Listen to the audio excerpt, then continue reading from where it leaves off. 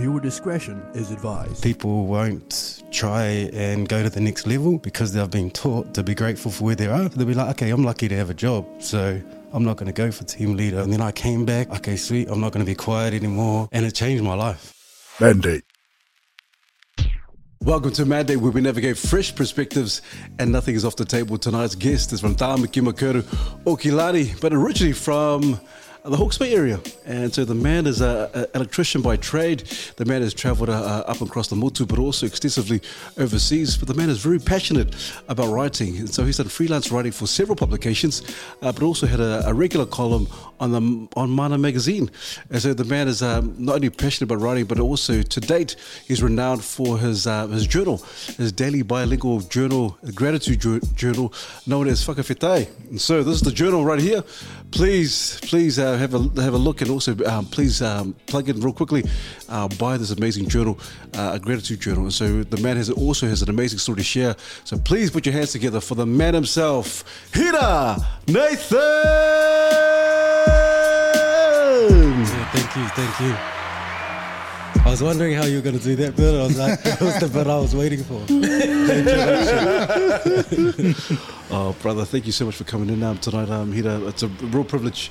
Everyone that comes on, our guests that come in, it's a real honour and a privilege.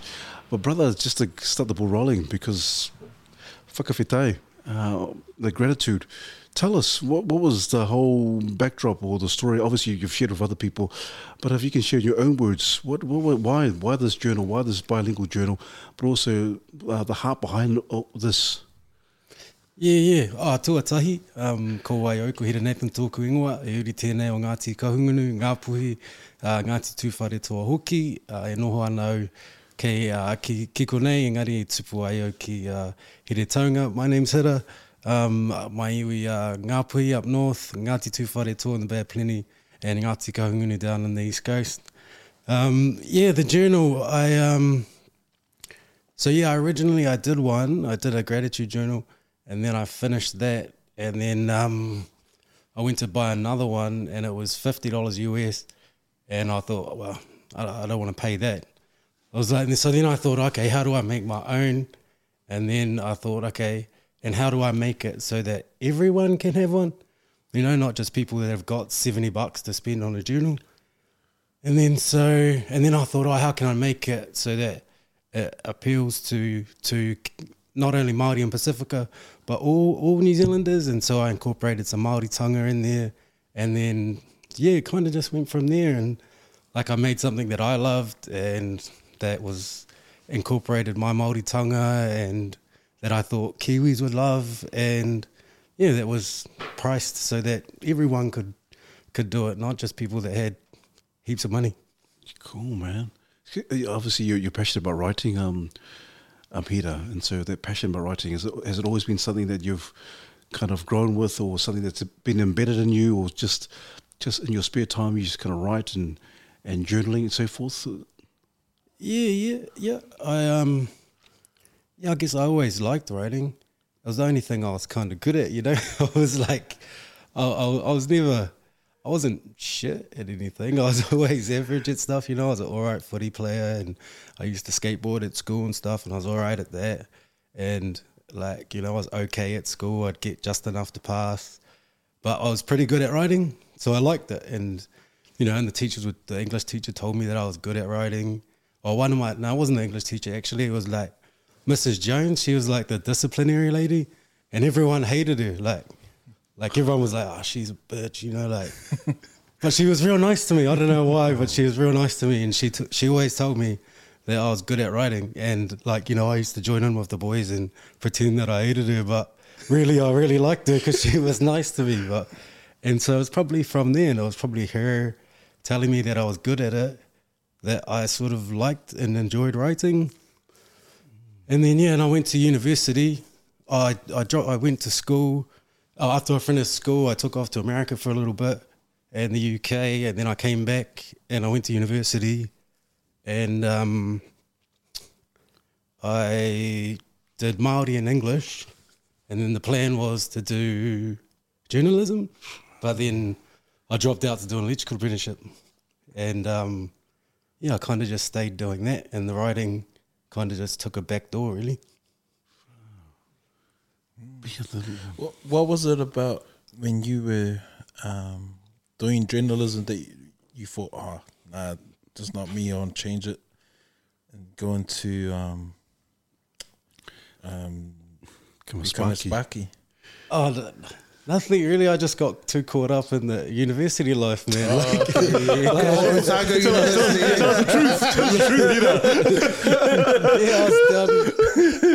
I was down in Otago, and I just got too caught up in that life and partied heaps and the scuffies. with the scuffies and loved it. And then so I was like, oh, okay, this is bad for me. I need to do something else after 3 years of going to parties. I was like, oh, I'm not getting anywhere. So I was like, I did electrical apprenticeship. Oh, cool. And so eventually, would you go back to trying to? Oh no, because you're already writing. You don't need it anymore. Yeah. So I didn't do any writing, and then one day I was just like, oh, I want to write, and so I did.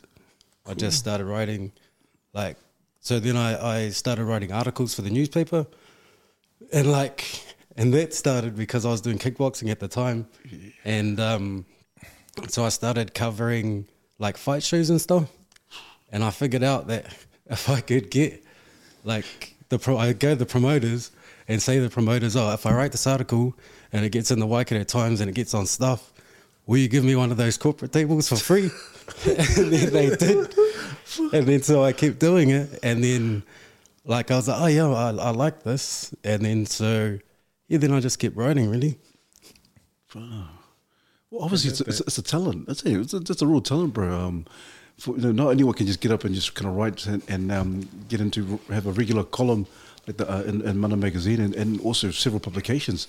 And so obviously you're really good at it. And so the transition to becoming a sparky electrician, what made you kind of okay, now I need to go back to writing? I guess no. I think it was always there. I did a few short stories and I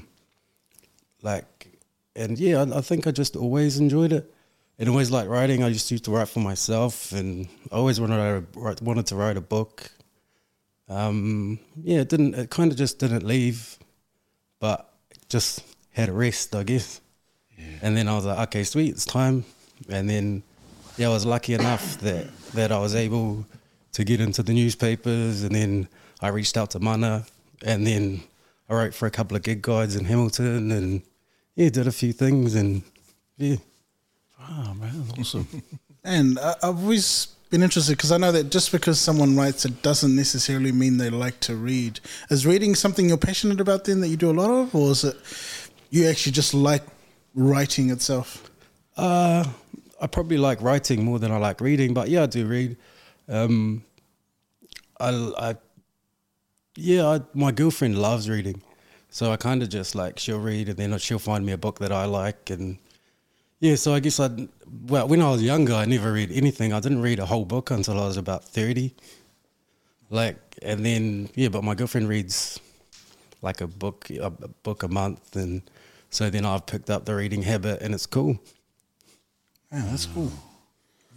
And out of curiosity, what made you go towards being an electrician? You could have done 100 different things, but was there something particular about that that drew you to being a sparky, or was it just more opportunity and timing? No, my dad was a tradie. So he was a plumber, and so it was kind of just I was always going to be a tradie, I guess. I grew up around tradesmen, and then I just picked electrical because I didn't want to unblock toilets and stuff.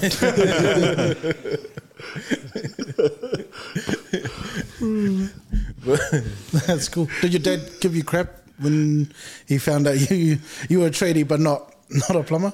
No. My dad died quite a few years ago when I was in my 20s. Ah. And so I didn't get registered until after he died. So. Gotcha. Yeah. So what is it about gratitude? Also, because I know you've spoken about it before, and when we think about giving gratitude, it's give thanks. But the word gratitude must mean so much more to you. What does it mean to you? I think, like, for me, so when I did the first journal that I got given, I didn't really believe in it. I was like, oh, whatever, I'll give it a go, you know. And then, like, after a couple of days, I was hooked, you know. I started, like, just looking at the world differently, you know, like instead of, you know, driving along and being gutted about the long day I've just had at work or whatever, I'll be like, oh, yeah, sweet. I can't wait to get home and I'm going to have a nice feed. I'm going to see my dogs. I'm going to see my girlfriend or whatever. And, like, yeah, and then I just started seeing more of the positive things rather than, like, all of the negative things that were going on.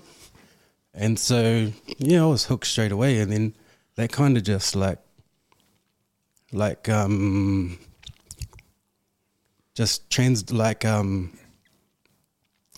attitude kind of carried on into all the other aspects of my life. I'm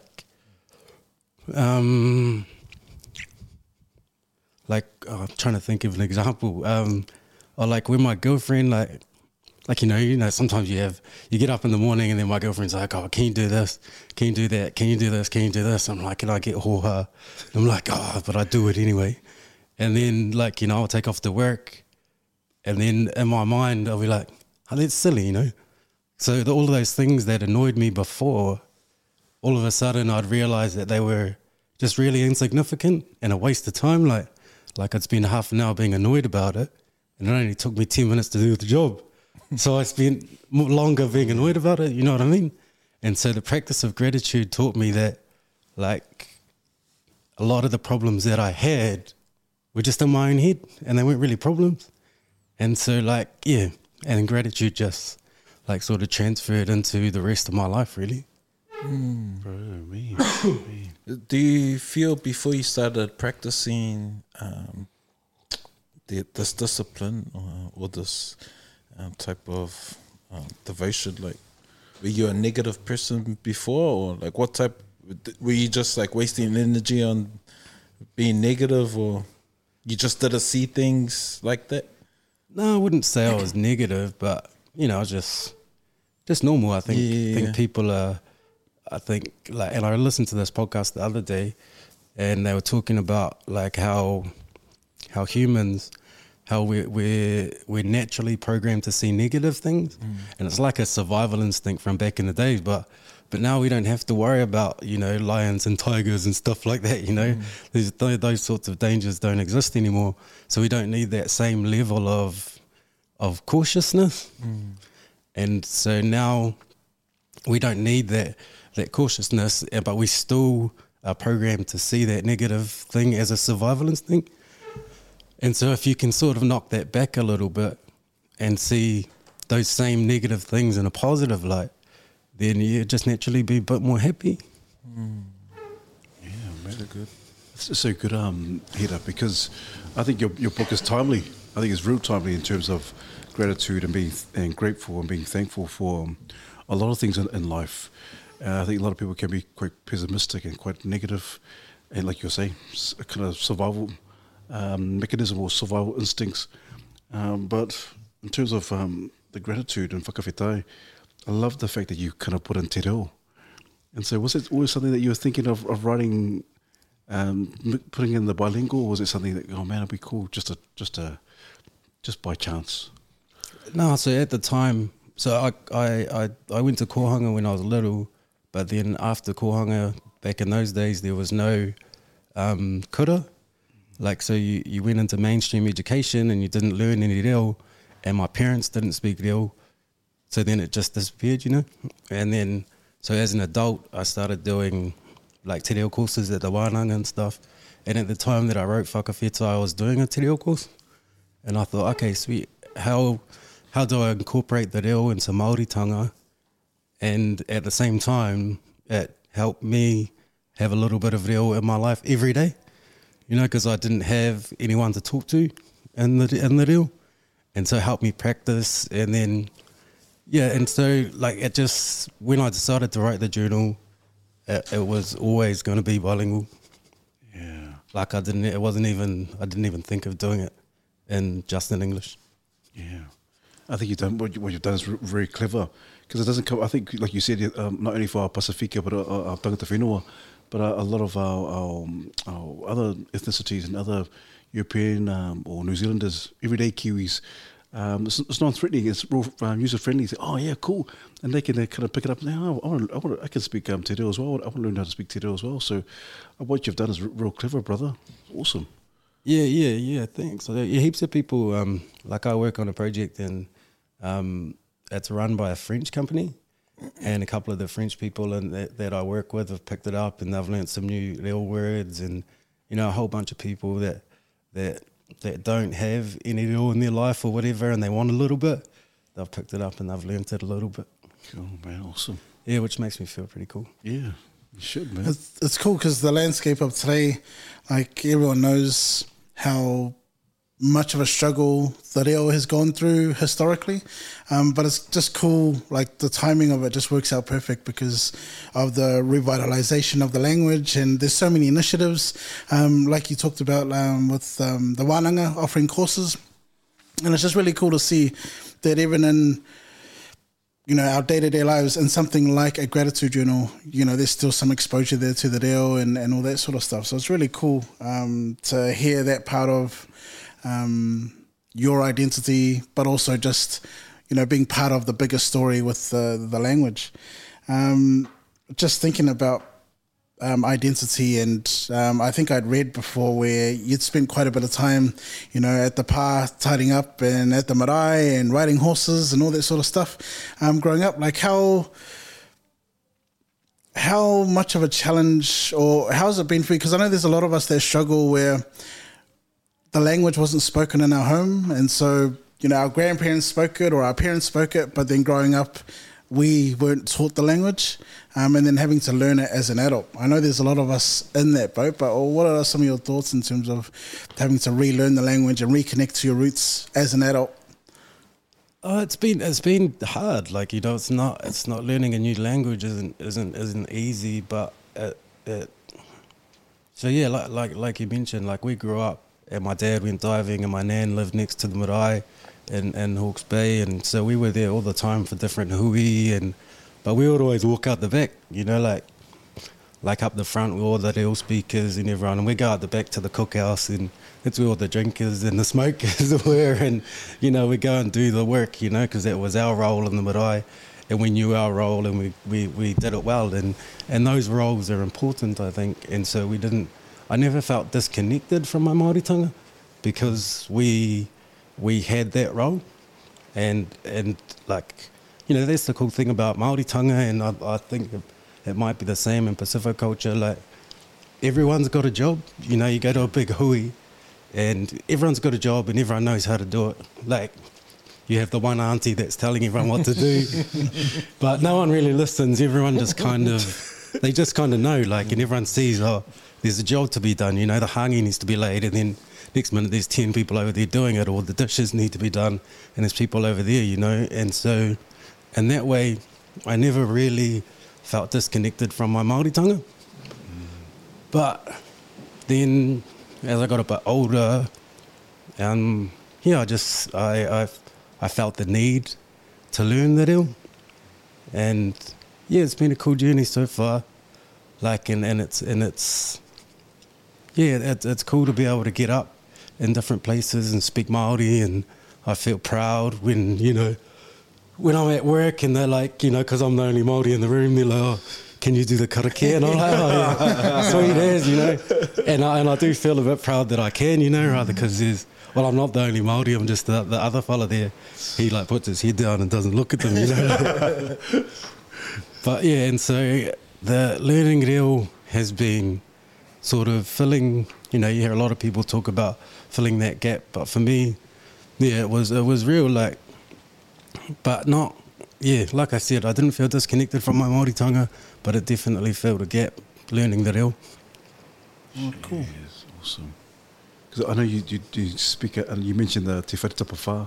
Yeah. And it's obviously of your te reo, in terms of the wairoa, what's, in terms of, I'm just assuming that it does something for your wairoa when you're speaking te reo, but also being able to write this journal, but also to share a bit of who you are in your heart Aotearoa New Zealanders in general?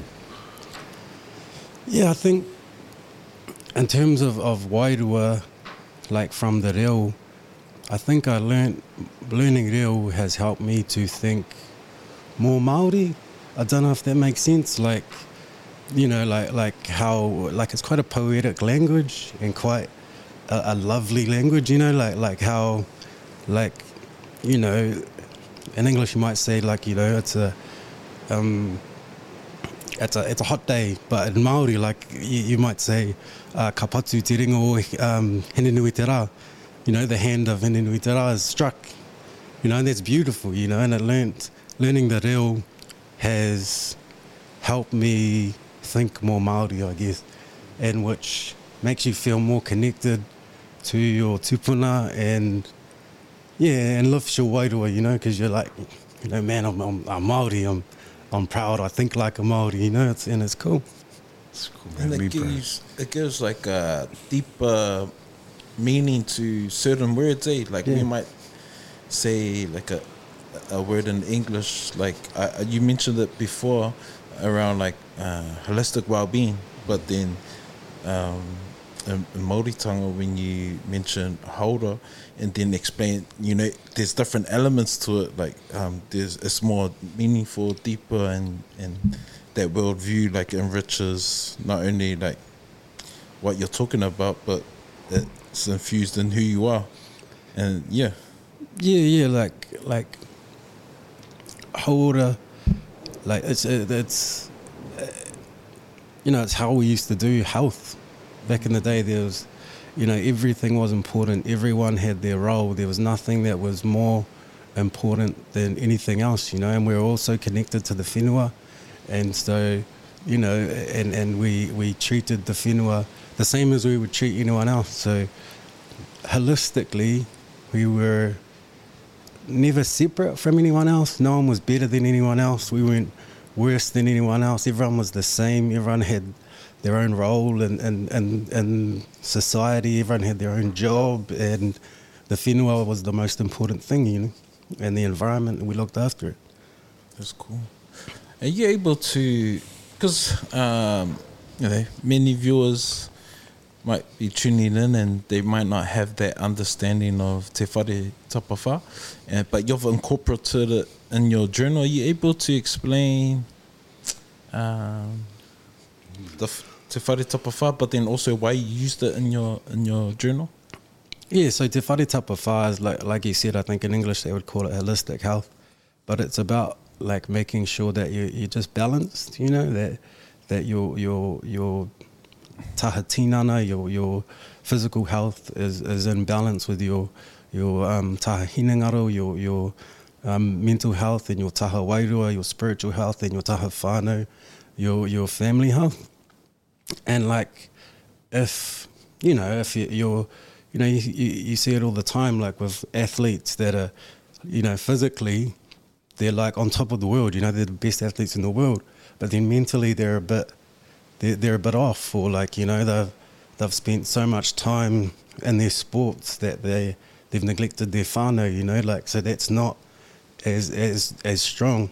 And like in te whare tapawha, in order to be truly holistically healthy or truly healthy and happy, they all need to be balanced.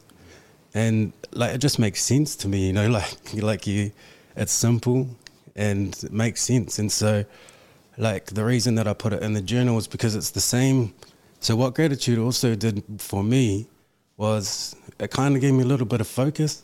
Like I said, not sweating the small stuff. So not worrying about, you know, I'm a little bit fat, you know, like it's all good, who cares? But like, and so then if you can take that and go, okay, I'm going to put that into my taha tinana and be grateful for that, then you'll set intentions, like subconsciously. If you're thinking about your taha tinana, you'll go, oh, sweet, I'm going to go for a walk or whatever. And the same with your taha wairua, your taha whanau and all of that. And so that's why I put it in the journal, because I wanted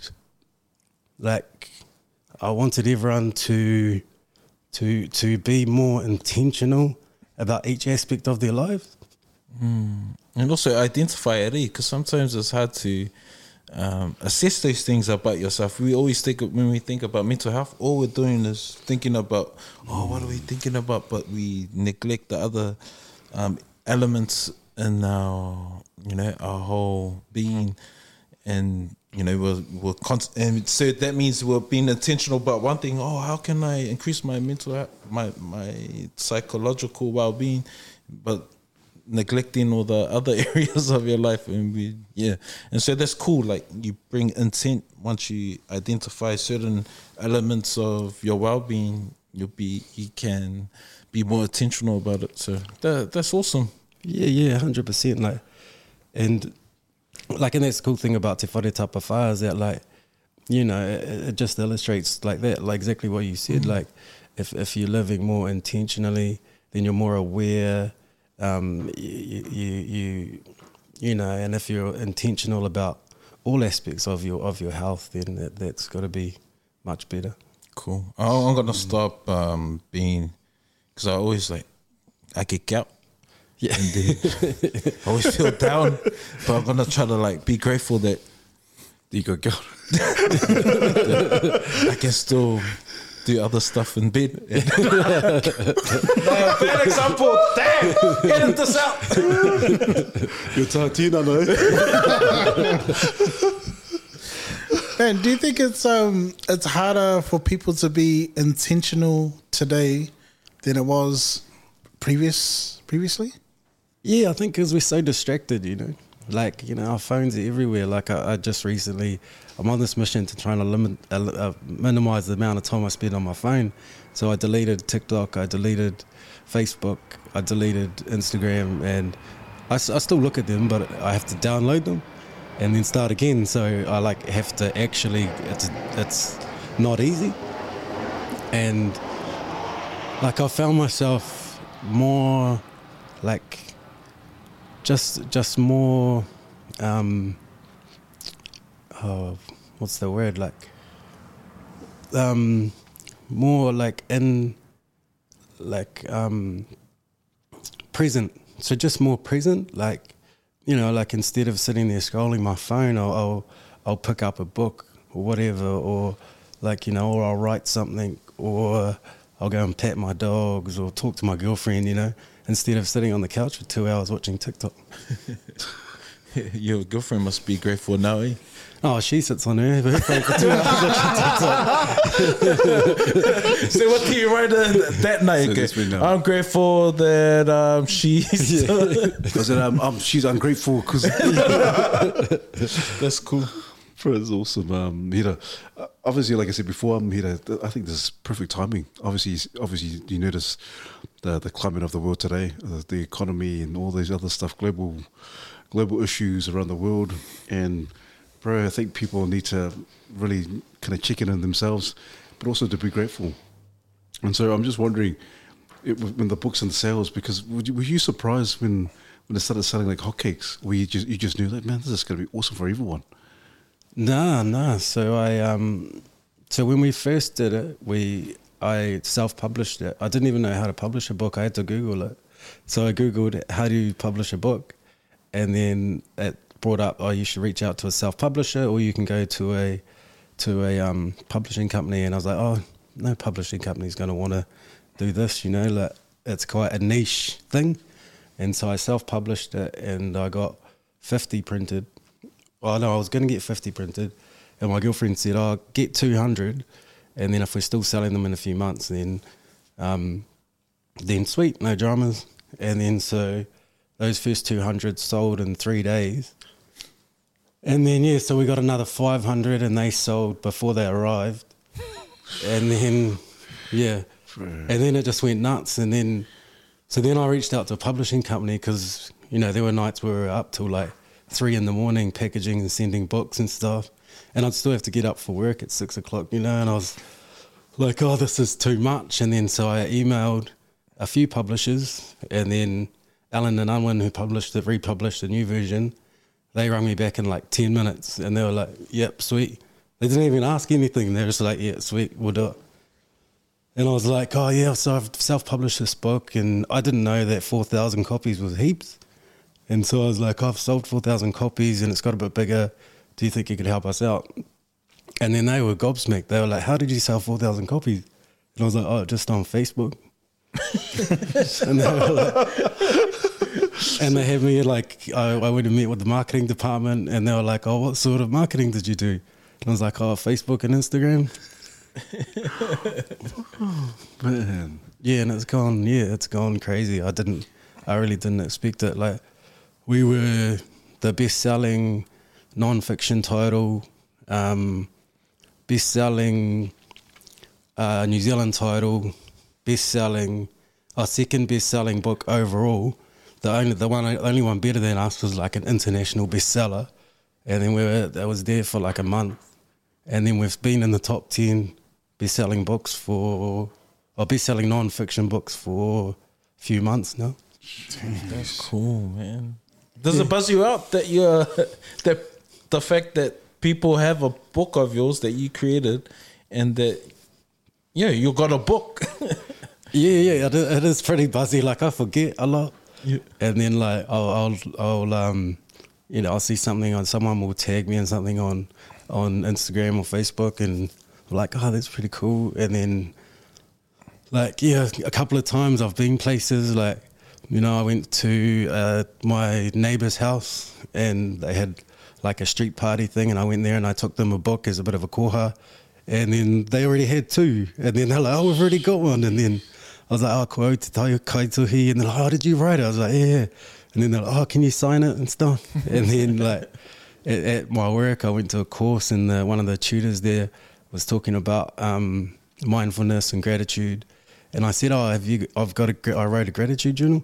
And then he was like, oh, yeah, is that Whakawhetai? I've got one. Oh, and then he went and got it, and can you sign it? And then then they got me to do some talks at the Link Alliance, at the project that I work for, and a bunch of people bought their versions in, their copies in, and yeah, it's crazy. That's awesome, bro. Because what is it telling you, Hira? What is it telling you in terms of what people are wanting and needing? Oh, I think so. I wrote it during lockdown, during the second lockdown. Like, I ran out of supplies from Mitre 10, and Mitre 10 wasn't open. So I was like, oh, what am I going to do now? And then I was like, oh, I'll carry on with this journal. And then I think, like, coming out of COVID, everyone was a bit down, and, the world's been in a bit of a slump. And like, I think people just needed something to pick them up a little bit. Like I don't, should be like, mental health is real, and this might not, mental health problems are real, and I don't know that gratitude is gonna fix that. Like, and if you do have mental health issues, you're probably better off going to see a therapist or something like that. But what gratitude can do is just help you to recognize those good things, instead of getting stuck in that rut, like, of the media telling you, everything's too expensive and life is shit and blah, blah, blah. And just taking a moment to go, hey, it's not so bad. I've got my family, we've got food, we've got the power still on. If the best thing you did today was wake up, that's still pretty good. Yeah, bro. And again, what a need, especially a time like, after lockdown, it was, everyone's feeling down, and a lot of blame. Everyone's doing the blaming game. Okay, man, the government, crap. They put us in this, and then that negativity like breeds like negative perspective, but also bitterness, and then having something like this like can shift the attitude and the thinking, and it's so cool. Like you said, you can focus on the good things that are happening instead of complaining heaps about $10 eggs. Yeah, $20 eggs. I'm grateful for the beans in my fridge. Yeah, man. Yeah, 100%. Like, and the journal isn't just got gratitude in it, so it's also got every few pages it's got little sort of reminders, and one of them's called to have a wahine ngaro, a bit of a mindfulness moment, just to stop and breathe and just be in the moment. Be in, like, count your breath, take a big deep breath, count 1, 2, 3, 4, breathe out 1, 2, 3, 4. You know, and that helps quiet your mind, because I think everyone like sometimes gets a bit overwhelmed with life, you know. Like, and you know, you get those 1,000,001 thoughts going on in your head, like, oh, you know, I've got to get home and do this for the kids, or I've got to get home and clean this, or I've got to do this for work, or I've got this bill to pay. And then all of a sudden those thoughts get overwhelming. So it's always good to sort of just take a moment, and you can do it any time during the day, whenever. Like, I do it probably multiple times a day, because my mind just gets away on me, you know. And then I find myself thinking so much, and then I'll be like, okay, sweet, stop. And then I'll just breathe. And so it's got a reminder every few days in there just to breathe, just to stop and breathe. And like something simple like that can help stop those negative thoughts. I love that. That's so cool. It's cool that it's like counter-programming everything, like just hearing about, you know, everything that you read online or in the news, like it's always the negative stuff that sells or that gets people's attention. Yeah. So they spin that a lot, and you know, even just living life, like going to a mahi and providing and all that sort of stuff, it's so full on. Sometimes the answers are in the simple things, like stopping to breathe or being grateful. It's just really interesting to see that dynamic of the way the world is versus something so simple but almost timeless. Like, it doesn't matter where the world's going to be at, we can always choose to be grateful. Yeah, 100%, man. And like that sort of thinking just translates into other parts of our lives, you know, like you know, again, like, you know, sometimes if I'm annoyed at my girlfriend, I'll just remind myself, like, you know, of a few things that I love about her, you know, and then pretty soon that I'm not annoyed anymore. I'm like, okay, then I'll send her a text. Oh, hope you're having a good day. You know, instead of sitting there pissed off that she got me to do too many jobs in the morning. You text her back, I still love you. Yeah. And it's also got, like, so in there, I think it's also important not to ignore those negative feelings, because they do happen, you know, and it's important that you don't just pretend that everything is all good and you push those feelings deep down, because then they come back. And so it's got out the back, it's got a section called Ngā Mura Kihu, and it's just for ramblings, and you can write whatever you want in there. And then it's got a prompt every few days called a whakaputa kōrero expression.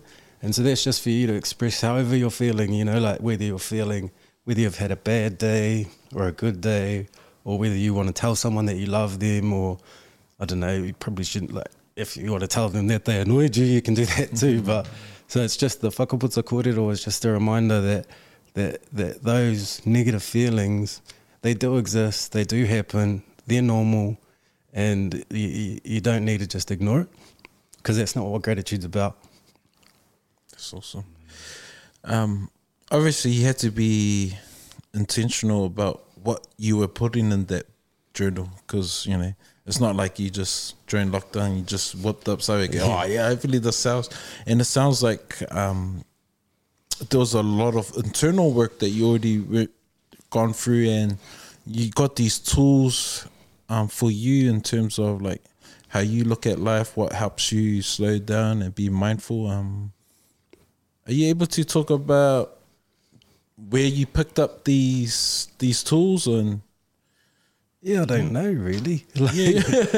Like, I did a property investment course. We were trying to buy a house and we didn't even know how to buy a house, and then so we did this property investment course with a property group called Asset Lab, and they're really cool, man. Like they're so awesome. I thought it was just going to be like, you know, rich people, but they were just real down to earth, like normal dudes. Like this dude Phil, and Sally and Janine, like they were so cool. And one of the first things they got us to do was do the journal, the original journal that I got, and and then they also taught us about like mindfulness and doing things with intention, goal setting, all that sort of stuff. And I guess that sort of like I guess that's kind of where it started, and then I just started reading books about and listening to books about mindfulness and meditation and all that sort of stuff. That's cool. And I've always sort of been into meditation, like you know, back before it was cool. Like, and everyone made fun of you and stuff. Like my best mate's dad, he was hard out into meditation. He used to meditate heaps, and so you know, we were like 15 in the 90s, talking about meditation and shit. You know, like, and so I was always from like a teenager.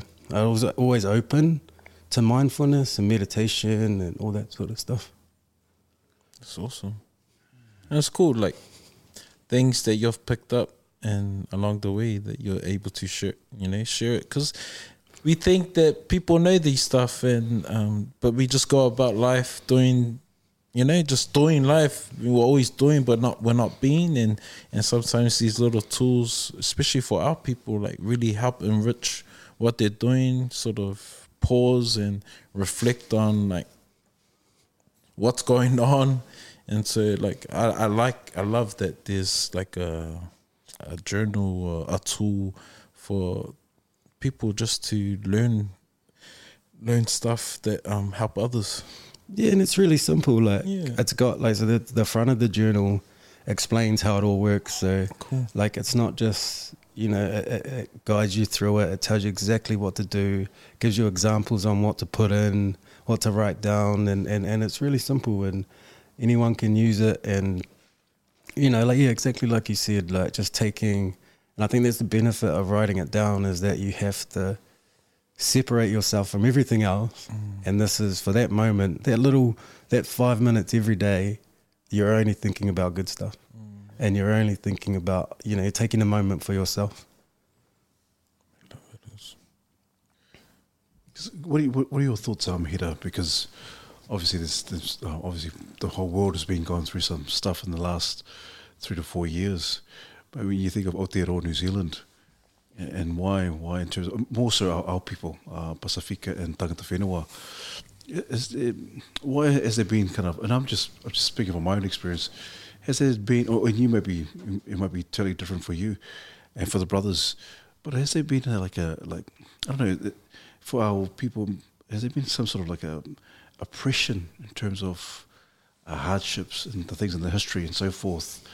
What are your thoughts on that in terms of, and why gratitude can kind of be a healing point or starter for our people? I think I think we've kind of I think people in general have kind of lost their way, but for Māori and Pacific people, I think the journal, like, it's something you can identify with and say, oh, this is ours, It's not anyone else's, someone in America bought some stuff, but it's not for them.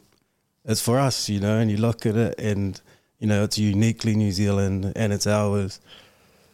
And I think I don't know, that's a tough question to answer. I don't think it's going to solve the world's problems. Like, you can't just gratitude your way out of your life, Like, you got to be realistic, but it can just help you be a little bit more happier, live a little bit more intentionally. And I think, I just think it can only be good, eh? Awesome, bro. Good. Have you received a lot of great feedback, or stories around the purchase of your book? Yeah, it's been amazing. I've had a few messages about, there was one I got that sticks out, and she talked about how she had been looking for a journal that resonated with her, and she couldn't find one, and she tried another couple of journals, and then she saw it, and then she was like, she felt like the journal found her, and she'd been filling it in every day, and it had just changed her life and all of this. And then another guy sent me a message and said, hey bro, I just want to thank you, this book has changed my life. And he was telling me how he does it for himself in the morning, but then at night him and his family sit around, and how he's got more close with his family. And hearing those things is that's kind of why I did it. I never thought it would sell this much. it was kind of just like, you know, if I can do this thing and make a few people feel better, then that's cool. And it's gone way better than I ever expected. And that's so cool. And you're so humble about everything that you've shared so far. You know, being able to create something like this and then seeing it impact people's lives. Do you ever have to keep yourself in check sometimes from being like, man, I am the man? Like, I'm the Whakawhetai. Nah, I don't. My girlfriend is like, always says that, man, I talk about her a lot, I only just realised that. That's good, man. That's good, man. But anyway, she was saying this the other day that, like, and I think it's sort of probably the same for a lot of Māori and Pacific people, is that we kind of suffer from imposter syndrome, you know? Like, even coming on here, I was like, oh, they wouldn't want to talk to me, you know? They had cool ass people, like, you know, they had the Butterbean and they had Robbie Magasiva and they had all these famous people. Why would they want to talk to me? And then you guys said yes, and I was like, oh, sweet. And then I just kept waiting for you guys to cancel. But she was like, and then I said, oh, they won't want to talk to me. And, like, you know, with a lot of things that I do, like I'm an electrical engineer for the link on the biggest infrastructure project in New Zealand, or in history. And, you know, when I got the job, I was like, oh, I think they made a mistake, you know, like, and so I think we suffer a lot from imposter syndrome. And so it makes us, I guess, sometimes not try as hard as we should. So I don't often feel like, oh, I have to keep myself in check because I feel like I shouldn't be here. Do you know what I mean? Yeah. But then on the flip side of that, like, I'm also real grateful. So it makes me more grateful when I do get to do things like come on this podcast. You know, I'm real grateful. And so, yeah, no, I don't often get ahead of myself. That's good, man. Awesome. perhaps, and I don't know if you'll be able to answer. I don't even know the answer. Maybe the brothers might know as well. But why does imposter syndrome, like, I'm sure we've all felt it at some time in our lives. Perhaps we're still feeling it now. But why do we feel imposter syndrome so badly, especially amongst our people, our men? It just seems like you could ask anyone in your circle, and more than likely, they will have gone through some form of imposter syndrome. That's a good question, man. That's a good question. That is a good question, man. Because I've been hearing that lately now. Everywhere I go now, people, imposter syndrome.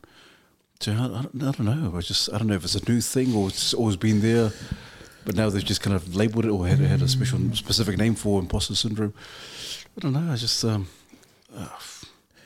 I think for me personally, like, because it sounds like a new term, but that, you know, we've put a name to something that we've probably felt over the years. But for me, when I hear it, I know I can identify with it, and like just like what the brother was saying. And I think for me, it's like more around my own insecurities, and then that always having that battle of comparison. You know, we're always. And I think that's the killer of self-development. It's like when you're always comparing to someone else, like, oh, no, they're better than me. I don't belong here. And then, so I guess the way I need to identify that and like grow from it is like, oh, no. Like, there's spaces that I would go into, and especially like spaces where there's not many of people like that look like us. And so if I go like into a corporate city before, I feel like, oh man, I should be I feel intimidated, but lately just over the past few years I've gone, nah, I do belong here. Like, I have something to offer. Like, there's something. I'm unique. No one is like me. And so, you know, there's the confidence that because we're different, but we all can like contribute and help each other out. That sort of things. But I figure it probably always pops up now and then. And to our brother, like in terms of you, man, it's a privilege to have you here. Like, I guess we have different guests that come on. We've got celebrities, we got musicians, writers, but for us, like whoever sits on that chair, we see you the same. Like when we don't identify you by what you do. Oh no, we don't identify you by what made you get there, but we want to hear the story behind who you are, and that book does it. Like I guess that book and all the accolades that you're gonna end up getting doesn't define who you are, but that's part of what you do, and we're just grateful that you chose us to to come and have a talanoa, and we see everyone the same, and we're just grateful that, man, we got the also The brother here, the man. brother here sharing your story and even sharing about, you went to study for 3 years and just partied. And I like It was so funny here. There was no imposter syndrome, did they? 3 years. So I like how you talked about it, because sometimes when we ask people questions, or like, when you're interviewing someone, you're always looking for like a deep, like, I said, okay, wonder what the, I was just partying for 3 years. and that sort of talks about the person you are, like, you're real, like, if one thing doesn't work and, you just cruise, okay, I'll just pivot. Yeah. But you're always looking for, I don't know if you're intentionally looking for it, but whatever is in front of you is like, okay, I'll try to make this work. Like, I love the story about the riding, for kickboxing. And then, you're good at it. And go, oh man, I want to get a feed. I want to get a corporate table. Yeah, and then look where it took you. So I think there's so much to learn in that, like, grow in what you have in front of you and just keep on looking at ways and how to utilize it. And you've been around the world. You're sparky, you're a writer, and you do all these other things. And I think it's amazing because we sort of, someone that's from our background that looks like us, our ethnicity, we sort of just caught up in our hood, and we're not exposed to what's out there. But we know that we're a melting pot of talent and gifts, and so, like, I love that you're able to, like, show some of that. So, Thank you. sorry, I rambled on. Just going off your book, there's a rambling part in there, so I'm just rambling. Thank you. I appreciate it. Yeah. Like, I think you're right. Like, I think there's so many talented people out there, Māori and Pacific people that look like us, and I think that's part of the thing with the imposter syndrome and stuff, is that we're told to be humble, and so, like, but if we're allowed to be proud, then it shows, the rangatahi that, hey, I do belong there because he looks like me. He comes from the hood, he comes from Hastings, he grew up in Havelock and Flaxmere, and, and so if they see people like them, like, I think, what's his name? Nigel Latta, he had this, I watched him once, and he had this term, the top of the mountain, and he said everyone's top of the mountain is different, and, my cousin's son one day was over at our house, and he was like, oh, this was years ago, about 10, 15 years ago, and he's like, oh, what's that, uncle? I was like, oh, it's a dishwasher. And he's like, oh, what does it do? I was like, it washes the dishes. And he was like, oh, when I crack the lotto, I'm going to get me a dishwasher. That was his top of the mountain, was a dishwasher. And we have other kids, and they, like, see their friends and their family, and they go on holidays to Hawaii and all over the world. Their top of the mountain is different, to the top of that. So if we're out there and we're showing kids that grew up like how we grew up, a different top of the mountain, then they start to think, oh, we belong there. We can get there, we can do that. And so I think that's how you change the imposter syndrome. You have podcasts like this that put our people out there and that show everyone else that we belong, Yeah, well said, man. Well said, man. That's powerful. But it's interesting, brothers, because sometimes we think of imposter syndrome and everyone else is thinking, man, no, you belong here. And we're the only ones in our own heads thinking, I shouldn't be here. But everyone's like, no, we're here because of you. And so, bro, this is without a shadow of a doubt. This is not imposter syndrome, bro. This book, for you to write this, you have to have the skills and the grit and the knowledge to do this. And bro, this is this is amazing. But it's so sad that we have to kind of we put ourselves, like you said, the humility part. I don't know, but we need to kind of shine more and not be afraid to kind of get out of our comfort zones and just, hey, this is who I am. And let our young people, our rangatahi, like you were saying, and people in general, if Hira's out there, if Jamin and Charles or Brad, man, this is where it belongs. And to make it normalize it, man, wow, our people's out there. I'm gonna follow suit. It's just a normal thing for our people to succeed. Yeah, 100%. Yeah, awesome, bro. Good question as well, Jay. Hold up. Awesome. Oh, all good. And thanks for end up answering the question, because he answered the question. He's been on ended up somewhere else. Hey man, it's in here, man. Gratitude, man. It's just the brothers having a conversation. That's good, man. Yeah, I think it just came to mind just hearing the story about approaching the publisher. Like, that must have been so... I would have felt scared to do it, thinking, even if you had sold so many copies, that's such a big leap of faith, because you don't know how they're going to react. And just, I think it takes so much courage to put yourself out there the way that you did. And hearing about your journey, it's kind of cool that your passion for writing, it was always there. Like, it never died, no matter what you were doing. One of the things I was curious to go back to, just thinking about gratitude, it sort of made me think about perspective and the importance of perspective. And you'd mentioned earlier that you'd travelled overseas for a bit, and I do hear that travelling is good for broadening your horizons and your perspective.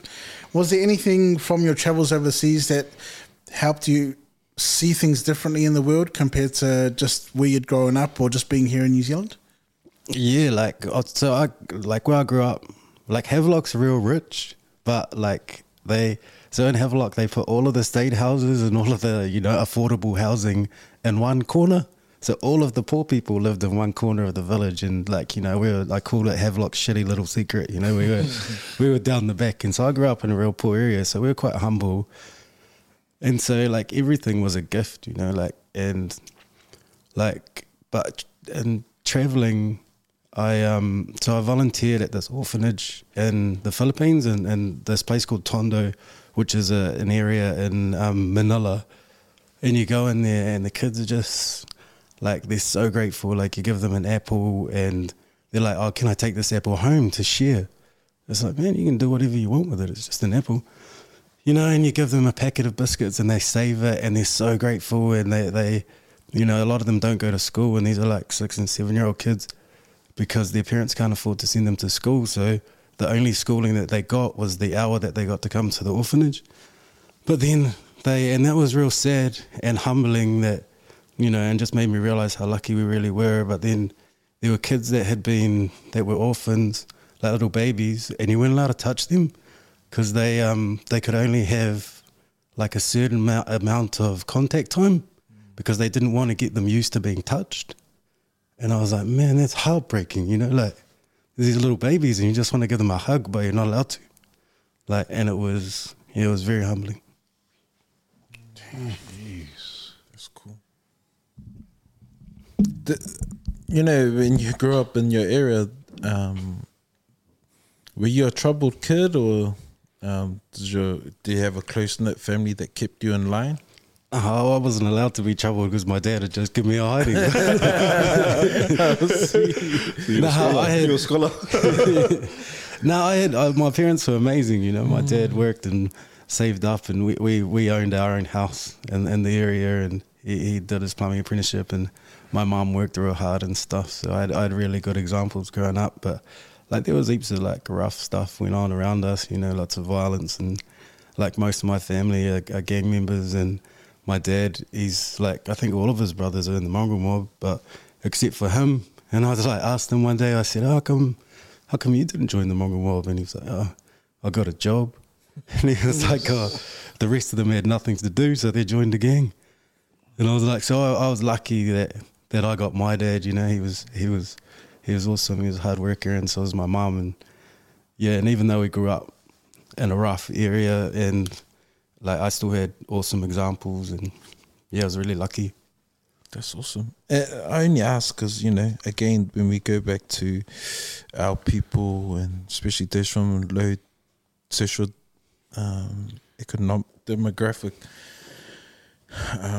it's easy. Like there's two pathways. Like you end up going, making good choices, or you end up choosing a path so you can survive. And some of it, it's not the path we wanted to choose, but because for some whatever reason we're like in survival mode, and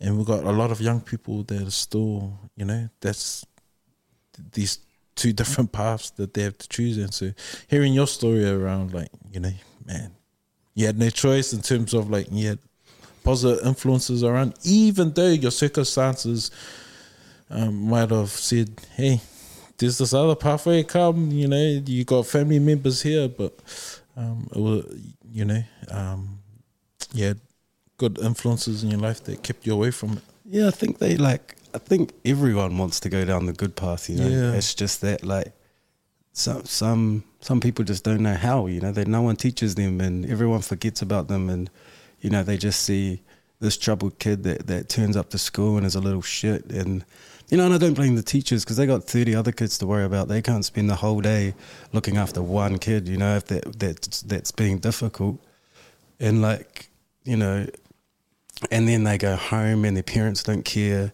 They go to school and they get lost in the system, and then they get locked up, and then no one cares about them and stuff. And then, then they turn into adults that are doing the same thing, and everyone goes, oh, well, they've got a choice. Well, no, they've never had a choice, They were kind of forced down this path that was paved for them before. Some people get out, and some people don't, But if no one shows them, like I was lucky because someone showed me where to go, and I had other good examples in my life. Like my uncle, he travelled heaps, so I was like, yep, I'm going to travel the world. Yeah, that's cool. And excuse me, just funny that you mentioned teachers. I was going to ask, I heard that you had a teacher called Mr. Blake at St. John's College, and I was going to ask about the power of a good teacher. What makes a teacher a good teacher? He was awesome, Mr. Blake. Like he just made, I don't know, he was funny, but he made us feel like we belonged in the classroom, like, and everyone, not just the Māori kids. Like he was my Māori teacher, but like everyone enjoyed his classes, like, and we all learnt heaps and we were all engaged. Yeah, I don't know. I don't know specifically what it was about his teaching style or whatever, but I just remember I felt like, like I belonged in that classroom, and that Mr. Blake was awesome and I wanted to be there. Some of these little things like make a massive difference, in terms of just affirming someone. And we went to schools. Pete was probably in the scholar class, but I remember being just say one thing, okay, idiot, go to the left side of the room or the back, and someone said it. Yeah, there's harsh shit. There was. I remember. I don't know if I should. Yeah, I'll share the story. It's just off. I'm rambling, but I remember I was a senior. I was like year 13 or something. The teacher was talking. He was teaching, but you know how you can see if you do something, the shadow is on with his one, and I was like poking him, like his nose. My shadow, I was at the back, and I was going like that, and everyone was laughing. And he turned around and he goes, "Go to this other teacher. Go to Mr. Hurst's class." And it was the intermediate school. And I had to go, and he must have called him. He goes, "Oh, I'm sending this idiot down, teach him a lesson." And I went there, and everyone goes, "Hey, everyone say hi to this big idiot." And he goes, "Sit at the back," and you got all these little kids like just laughing at me. I was going, "Oh man, that was so embarrassing." But yeah, stories of my rambling childhood. So sorry guys, rambling again. Yeah. Who was the teacher? Who was it? Mr. Wilson, gee, I'm gonna come and see you. I'm grateful for Mr. Wilson. But it's interesting though, because it's funny how like there's these experiences in your childhood that resonate with you. Like they might be positive, they might be negative, but you just never know which experiences are going to stick with you for life. Like you'll always remember how you felt in those moments. Yeah, and you know how we're having this conversation now. Like, you know, maybe in 5-10 years, you know, the thought that these kids are going to become adults. One day they're going to say, hey, Mr. Busby said this about me. You know, that thought, how cool is that? That is cool. Yeah. That's one of the things that I get excited about the most, is like seeing the students years from now and just hoping that they've done well, or hoping that you've made some small difference. But even if not, like just knowing that they're okay. Yeah. I think I'd be cool with it. Yeah, like I never told, like, because everyone hated Mr. Jones, so like, you know, it wasn't cool to like her. So I never really told her that like, you know, when I was naughty and I get kicked out of class, I'd go and see Mrs. Jones. I'll be like, oh, sweet, she likes me anyway. Like, it's all good. Like, and I'd go there and she'll be like, oh, just tell me to write something. And I'll be like, oh, yeah, cool. And I'd write like a short story or something, and she'd read it and she'd be like, oh, it's amazing. And like, you know, it was like our little secret that and I don't know that I've never told her. I don't know if she's still alive because she was a bit old. And then, yeah, I've never told her that like was a good memory from high school. That's awesome. Yeah. Oh. That's cool. That's good, eh? I know just from like my previous teachers, like they live for that stuff, eh? Like I've gone back to there's like 3 teachers that inspired me to be a teacher, and I made sure I tracked them down to be like, man, thank you. Like I learned life lessons from being in their class, and often I find that's for myself what separated them from the other teachers was everyone could teach about writing or reading or maths in some way, shape or form, but the teachers that I remember were the ones that taught me about life. Sometimes it was unintentional, and it was only upon reflection that I was like, bro, that's a mean life lesson, I should remember that, and it just always stuck. But yeah, I know it really warms their heart that even now I'll reach out every now and then and just give them the old thank you, like, you know, appreciate you kind of thing. But yeah, it's cool that you gave the shout out to Mrs. Jones, you know, whether she's here or not, or she sees it, but just to voice it and get it out in the open, I think it's cool. But like, I think, yeah, we could probably do it, not just teachers, but just with everyone that sort of makes a difference in our life. Like if I think about like a pivotal moments in my life, because now you got me thinking about life moments, you know, like I met this lady in Argentina, back to traveling again, and I met this lady in Argentina, and she was this big, tall, skinny white lady with real long dreadlocks. And I started talking to her because she was like funny looking, because she's like 7 foot and she's got the long dreadlocks. And then I started talking to her and she's a Rasta. And I was like, oh, this is out of it, because I love reggae music. And we started talking about reggae and stuff. And then anyway, we went on this boat tour, and then the tour finished. And then later that night I went to go out for dinner, and she was at the same restaurant, but all the tables were full. And I was like, oh, you can come sit with us. I was like, oh, yeah, cool. And then we sat down, and she was a sociology professor somewhere in America, and she talked to me about, like, she said, oh, you're Māori? I was like, yeah. And then she talked to me about how colonized cultures and marginalized cultures often stay quiet. They don't say much, and like, especially in like meetings and things, everyone will stay quiet. You don't say anything because you know your place. That's your place. And I was like, oh yeah, that's me. You know, even if I've got something to say, I won't say it. And then like she was also talking about how like often like marginalized or people won't try and go to the next level because they've been taught to be grateful for where they are. So they'll be like, okay, I'm lucky to have a job, so I'm not going to go for team leader, or I'm not going to go for supervisor because, man, I'm good where I am. You know, I'm making good money. And I was like, oh, that's me. And then it really resonated with me. And then I came back to New Zealand, and I was like, okay, sweet, I'm not going to be quiet anymore. I'm not going to settle. I'm going to just try my best at everything. And it changed my life. Like from that day, like I was just like, okay, I'm going to try everything, and I'm going to give it 100%. Oh, wow. Yeah, that's encouraging. That's cool. Argentinian? Yeah. Woman. No, she was American, but she was, yeah, and she was cool. Like, and it was just a random conversation in this restaurant in Argentina, and it changed my life. Jeez. I love experiences like that. Yeah. It's so awesome because you never know what you're going to learn from strangers. And then sometimes I'm always like, man, I wonder what they got up to after that. Like, did you Do you remember the name of the? No. Oh, damn. And I reckon it's like a little bit more magical like that, you know? Like, mystery. It's like mysterious. yeah. And and she was right, you know, like if you think about and so back then I was real quiet, like I kind of didn't say anything at all really. Like I was the dude that turned up to the parties and like with my head down and walked in and just talked to the people that I knew. And then so I had to practice talking to strangers, you know, and so I started by practicing talking to the shopkeeper. And then like I had to practice talking to strangers because I was like, okay, I'm not going to be quiet anymore. And then so that's how I started. And then just slowly, and now I don't shut up. But how much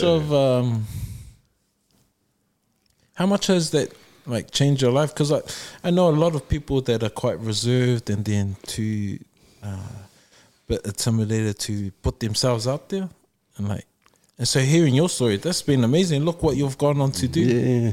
I think it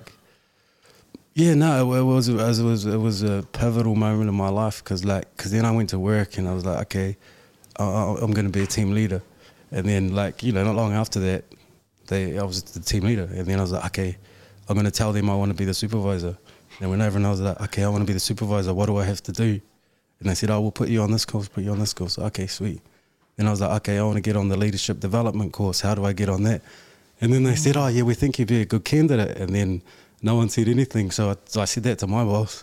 Then I went to his boss and I said, I want to be on the leadership development program. How do I get on that? He said, we think you'd be a good candidate. But they didn't put my name in. So I pointed to his boss and then said, these two guys said that I'd be good for the leadership development program. How do I get on that? And they said, we'll just sign you up. And then so he signed me up, And so I just, and then I got the job as the contract manager. And then, now I'm an electrical engineer for the city rail link. And so just not being quiet and asking for things just changed my life, And like you said, it's like reaching out to the publishers and saying, hey, can you help me with this? Changed my life. Because it sounds like there's a change of thinking, and so it changes the way, there's an intentionality of what you do. So you go speak it, and then the actions follow. Or I don't know. I try to figure out the whole how putting yourself out there changes your trajectory of life. Yeah, 100%. There's a saying, I remember, closed mouths don't get fed. And so, and so you're that person that, open your mouth. And I think that's another thing with gratitude. Like what it showed me was that, if you're grateful for all of the things and little things in your life, then you've got enough. And so if you're starting from a place where you have enough, when you ask for something, like you ask to go, can I go on the leadership development program? And they say no. You're like, okay, it's all right, because I've already got enough. I'll go off and do this thing. Okay, I'll go try write a book. If that doesn't work out, then, it's okay because I've got enough. Or I'll go and try this thing or whatever. And try or take risks and try all of these things, because if I fail, it doesn't matter because I've got enough. Yeah. Nothing goes to waste, Hira. No. Nothing goes to waste. All the experience you kind of garnered from, even if, some people might not make it, but hey, you've got all this experience. Bro, I tell you what, Hira, people who are watching this and listening to this, and I can imagine, because a lot of our people in our tangata whenua are thinking, man, that's me.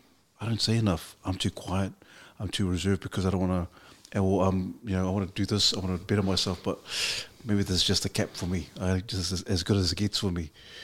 And bro, I think you may very well have changed a lot of people's perspectives. Like, man, that's me. Why am I settling for less or for second best?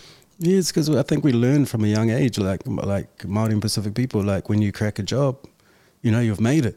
You've made it. You got a job now, you made it. And they're not told, you can be the CEO. So they don't go hunting for that CEO job, because they were told when you get a job, you've cracked it, you've made it, And everyone's like, oh man, I got a flat, I got a job, And that's awesome, if you're taking steps forward, that's awesome. But that's not the end, You got to keep going, go a little bit more, a little bit more, a little bit more. Man, that's awesome, man. I think a lot of men are going to be really encouraged And I think that's what a lot of our men might just need, just at this moment. Like, man, I just need an extra nudge. I need a bit of a push. So if Hira's doing that, and your story, obviously this has kind of amplified your voice in terms of not being quiet, and the book you've written. And so I think a lot of our men need to hear what you just said, or listen to, or just visualize. Oh man, I can do better than what I'm doing right now. Yeah, hard out, like just give it a try, you know, like you know, I gave the journal a try, and it's, you know, it's we're up to 14,000 copies now sold, and I thought, you know, at the time I thought it might sell 50, and I just went, all right, I'm going to give it a go, you know. And so if you're thinking about something, or you want to do something, or you've got this good idea, just give it a crack, you know. You got nothing to lose. Yeah. And I like that because it sort of touches on, like, the other part of imposter syndrome is like that fear of failure. Like everyone, and we sort of talked about social media and things like that, and, you know, everyone's even more terrified to fail because, you know, no one wants to be a meme or thrown up online and going viral, all that sort of thing. So it makes trying new things really scary, but I've never heard it put that way before, in terms of like starting in a place where we have enough. Like if we fail, it's all good. Like we have enough. So I just, yeah, really grateful for that specific insight. That's definitely something I can apply to myself. So, just really interesting to hear that take on it. So good, Hira. What's next for you, brother? Like, you've written this journal. I hear there's another journal in the works. Yeah. So we got a kids one. I'm working with my friend Jessie. She's a teacher out west, and she's helping us. We just finished the first draft. I don't know if I'm allowed to tell anyone. Actually, I might get in trouble. We'll edit that up. Nah, it's all good. They're pretty good down at the publishing company. But yeah, so we just finished the first draft. It's pretty cool. I won't go into much detail because the publisher might get angry at me. But I'm really excited. It's pretty cool, and everyone. So what we did, and I did the same thing with my journal. We sent out samples to people, and then we got them to give feedback, and we got some good feedback, and you know, and everyone's kind, and they say, "Oh, this is awesome," but that's not what we're looking for. We're looking for someone to go, "Okay, this was a bit rubbish. This was a bit rubbish," and we got a few of those, and we fixed some things up, and yeah, it's looking really good, I think. And the publisher loves it, and our book designer loves it, and all the people we gave it to love it, and so I'm really looking forward to getting that out. It's going to be cool. That's cool. That's awesome. Do some comic books too, and some. Well, I was just thinking, this is just an idea, and man, we probably should. We'll just, you know, we have a conversation, but it'd be cool if we, like, for us boys, like, just to model the effectiveness and the journey of this journal. Like, we all get one each, and then and just then we'll go through it together, like, until we get to the end. But in between, we keep on checking in on each other and seeing how we are, and if there's been an impact or not. Yeah, if there's been a growth in our... It's a good challenge, yeah. Yeah, it'll be a cool challenge, yeah. We'll call it the... Whakawhetai date. Whakawhetai challenge, yeah. I love it. Challenge, yeah, and we'll tag you in and keep you in the loop. It's cool. Like, I like hearing people, like, I've heard a couple of people use it, like different ways they use it. Like I said before, there was that guy that does it in the morning for himself and then with his family at night. And one of my friends, she uses hers as a visitor book. So when the visitors come in, they have to put something that they're grateful for and sign it. You know, and people use it in different ways, and it's cool. Yeah, cool. It's funny, as I was looking through the book before, I was like, this is... Because I try to do things a little bit differently with my class, and I know my class, they need some of the wisdom in the book, and I'll try to think about ways that I can switch things up. And so reading, I was literally browsing the book before we came in here, and I was like, bro, this is exactly what I needed. So I was like, I'm going to give me a copy regardless for myself. But I just think there's some real cool gems there. Excuse me. That, you know, to be able to pass on to my students. Yeah, so it's awesome. And it also reminded me of, for a couple of years, I had done this thing where I was like, the goal was to be grateful for something every day. And every day I would give thanks to something. And I did it for a couple of years. until I started teaching. Then I just was in such a dark place. It was such a struggle. And I started this year, and I've done it maybe once this year. And then I'd gone to see a counsellor today about plans for next year and trying to see the positive in things. And then just the timing of it to come in today to have you as our guest and then to see this, I was like, I don't believe in coincidence. So it's just the timing of it's been perfect. So I'm really grateful that we've been able to have a look at the book, but also just to meet the man behind it and see. It feels like this was always part of your plan. Even if you didn't know it at the time, it just seems like gratitude's always been sort of in the heart of who you are. But yeah. No, thank you. I appreciate it. I appreciate all the nice stuff you guys are saying. It's very humbling. No worries. You're a humble man, but not in terms of kind of like a doormat or being subservient. You're a humble man in terms of you know who you are. You're proud tangata whenua, proud Māori, but also the passion and the purpose behind your writings. Man, thank you very much. Whakawhetai, and Samoa, Whakawhetai, for your work, but also just you. Just your story, but also just your mana to come in and share with us kōrero with the men, and share a bit of who you are and also your heart with us. Man, props to you, man. All the best with all your work and all your journals and your writings. I hope it continues to go far. And I'm looking for the New York bestseller. Yeah, man. Thank you. I appreciate it. Yeah. Grateful. Thank you, brother. Just thank you for reaching out, but also just what you do. And like, I'm big on our next generation and them looking at signposts. And you're a signpost also, in terms of what you're doing and what you're putting out there. And I look forward to what's ahead for you. And the more, more spaces that you get to go into, and the more opportunities that may come, and meeting you is so humble. So like, I gravitate towards people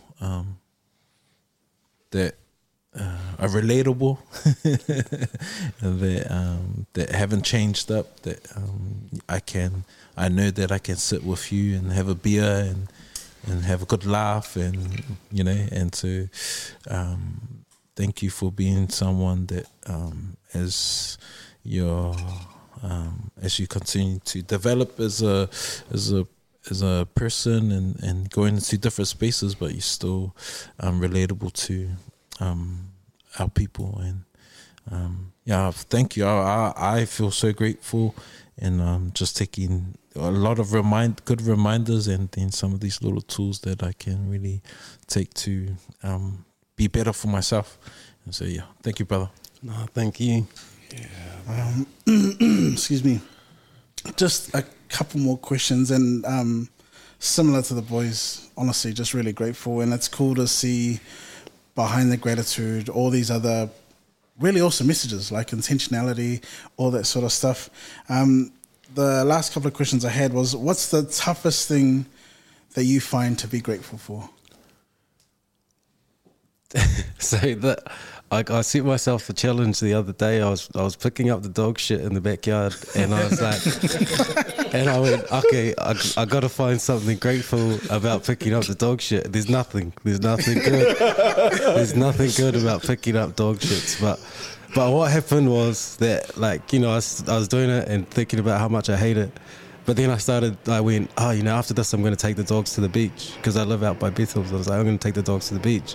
Then I started getting excited about the beach and thinking about how cool the beach was. So even though I couldn't find gratitude in picking up dog shits, I still found it, Yeah, no, that's cool.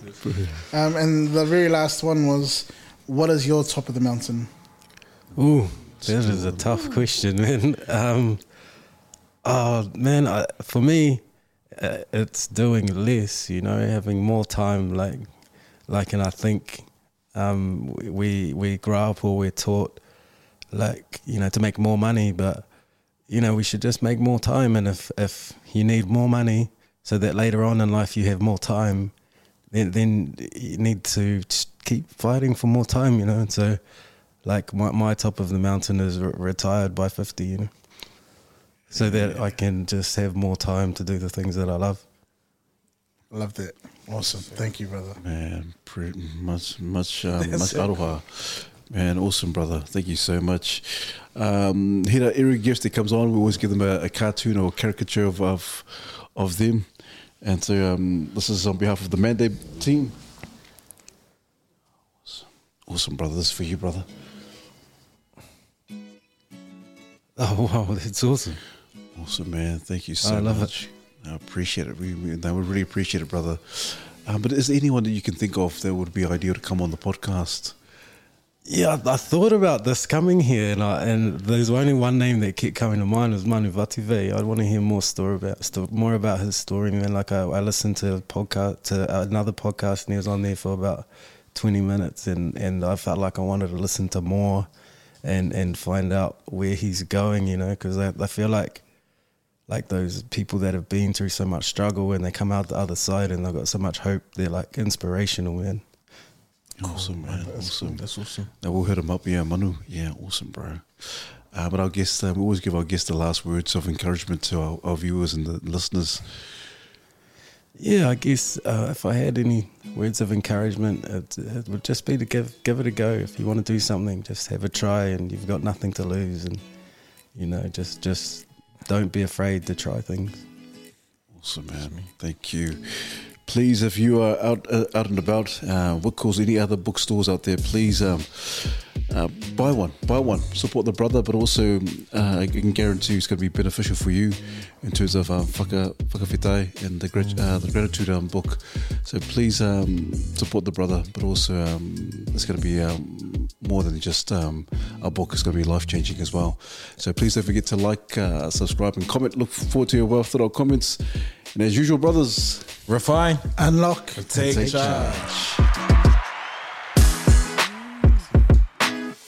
Mandate.